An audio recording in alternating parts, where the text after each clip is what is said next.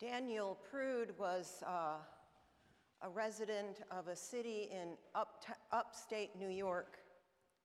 And one cold winter night, while the snow was falling and the pavement was wet, Daniel had a mental breakdown brought on by mental illness and taking PCP. He lay in the middle of the road, naked, writhing and yelling. The police came along and tried to settle him down, but when they couldn't, one of the officers leaned on him and he died. This story has been on my desk for 2 years because it has reminded me of the Gerasene demoniac. Both men are prone to mental illness. Both men have psychotic breaks. Both men were naked. The difference lies in what happened to Daniel and what happened to the Gerasene. Daniel, of course, died, and no one even had the empathy to run and get this poor soul a blanket to wrap himself up in, to have a shred of human dignity. The Gerasene demoniac lives in the tombs. He is a corpse because he lives among the dead. But the difference with this man and Daniel is that the people in the town took care of the man. He must have known when he was going to be unwell, because he took himself off to the graveyard.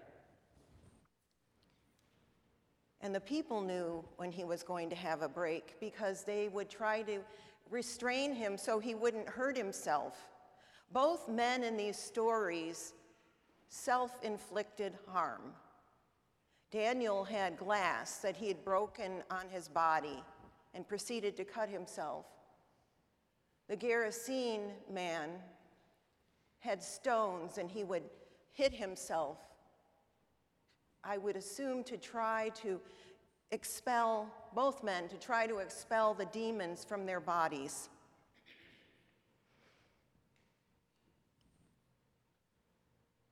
The Gerasene was lucky that Jesus got off the boat after he had just stilled the storm in the previous vignette in Luke, where the disciples are yelling, "Do you not care about us? Do you want us to die?" And of course, Jesus didn't want them to die. And he stilled the storm, and all was well. He gets off the boat, comes on shore to be greeted by this man raving at him. And I think for me, one of the most frightening sentences in this story is, "What have you to do with me, Jesus, Son of God?" And Jesus in turn asks him, "Who are you? What is your name?" And he says, "I am Legion, for there are many." You just can feel the evil dripping out of this man's mouth. And it makes my hair stand up on the back of my neck to think that there is evil everywhere in the world.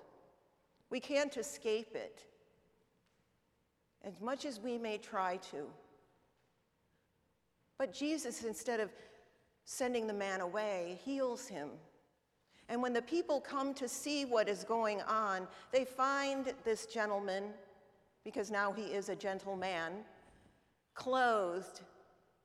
I always think he's probably having something to eat, because I can't imagine he found much sustenance among the tombs. And what do the people of Gerasene say to Jesus? "Go away." They would rather have the man tormented than to be healed, because they were fearful of what was going to transpire next. They obviously had an inkling that Jesus' power was so great that it was more than they could comprehend. Excuse me. Those things are frightening. When we don't know something, we can either lean into it or we can run away from it.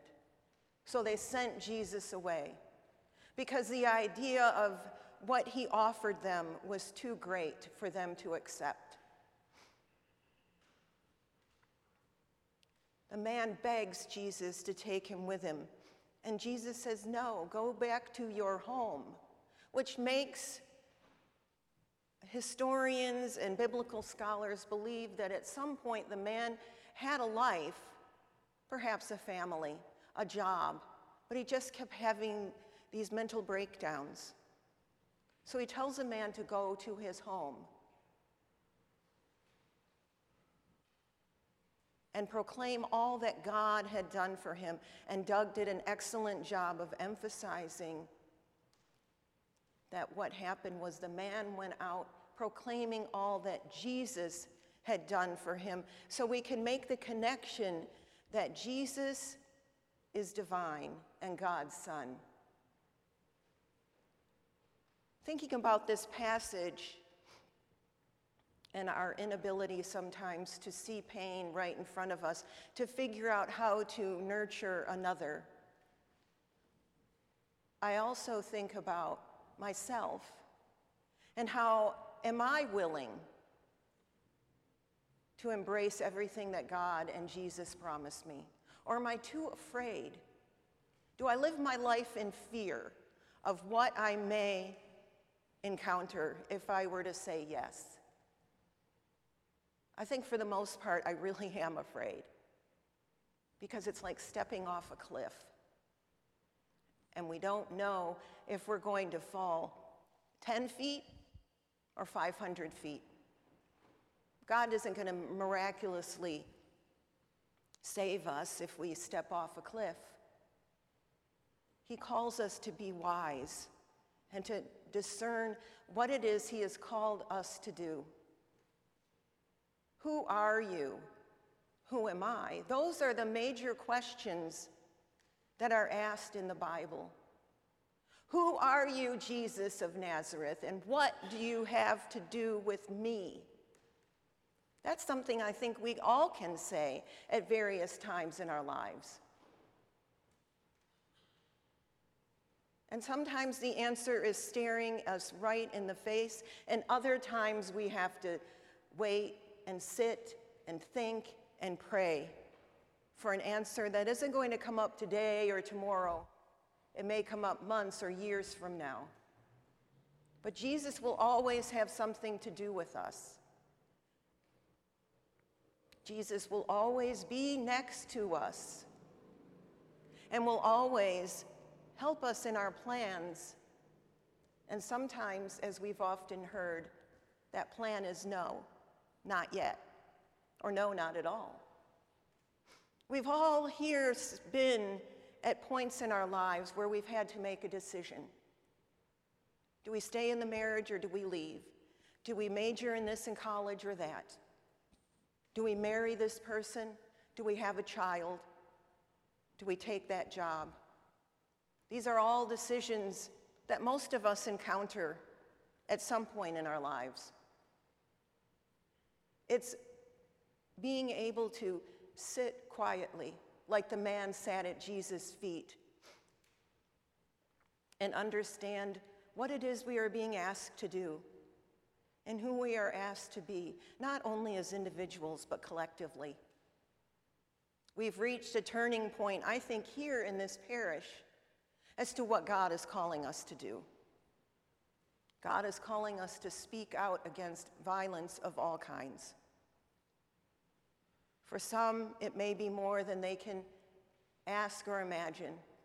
For others, they may be fearful. But for those of us who are committed to having love and compassion, like the love and compassion shown to the Gerasene but not shown to Daniel Prude, we are willing to stand up and say no more. Are you willing to go where Jesus is leading you, to the hard places, Are you willing to go to the places that Jesus leads you that are the fun places? Because not all of a faith walk is laborious and mea culpa, mea culpa. A lot of faith is joy and happiness and peace. We have to make sure that we can entertain both, sometimes at the same time. The Gerasene demoniac is a wonderful story about redemption, but it's also a wonderful story about a community coming together to be with a person who no one wanted to be with, that they cared enough about in a strange sort of way, to not let him harm himself. We could look at it as, yes, he was chained up. But I don't think the people were afraid of him per se. I think they were afraid for him. And those are two different things. We know that mental illness is frightening for some. And we tend to shy away from those who are different. But we do see glimmers of success at times. How many of you have met Anton in the parking lot at the church? He walks around, and sometimes he's talking to himself. Well, someone at the Jubilee, one of the caseworkers, got Anton onto medication. Now he goes once a month and gets a shot. And I always made sure I talked to Anton when I saw him, but one day he came up to me in the parking lot and he said, "You're the pastor here, aren't you?" And I said, "I am." He said, "I know you, and I know who you are." And I said to him, "How are you? You look really well." And he said, "I'm feeling better. I'm getting ready to move into my own apartment, and I'm going to be looking for a job." That is the kind of work that we can do when we see beyond what is in front of us. I keep thinking, if those police officers for one moment had put a blanket around Daniel, given him a hot drink, and really talked to him, how different things would have turned out. They may not have been the success that we think of, but at least it would have been a life that wasn't lost. It wasn't a life that was lifeless in the middle of a road. It was a person who was able to pick himself up and hopefully get on the right road. The Gerasene demoniac, we hope and believe and pray, went on to have a life that meant something to him and to his family and those that he encountered. It's not easy doing this kind of work, but we are up to the task. We are able to speak to the vulnerable, care for the least, love the lost. And we have an example in this story today.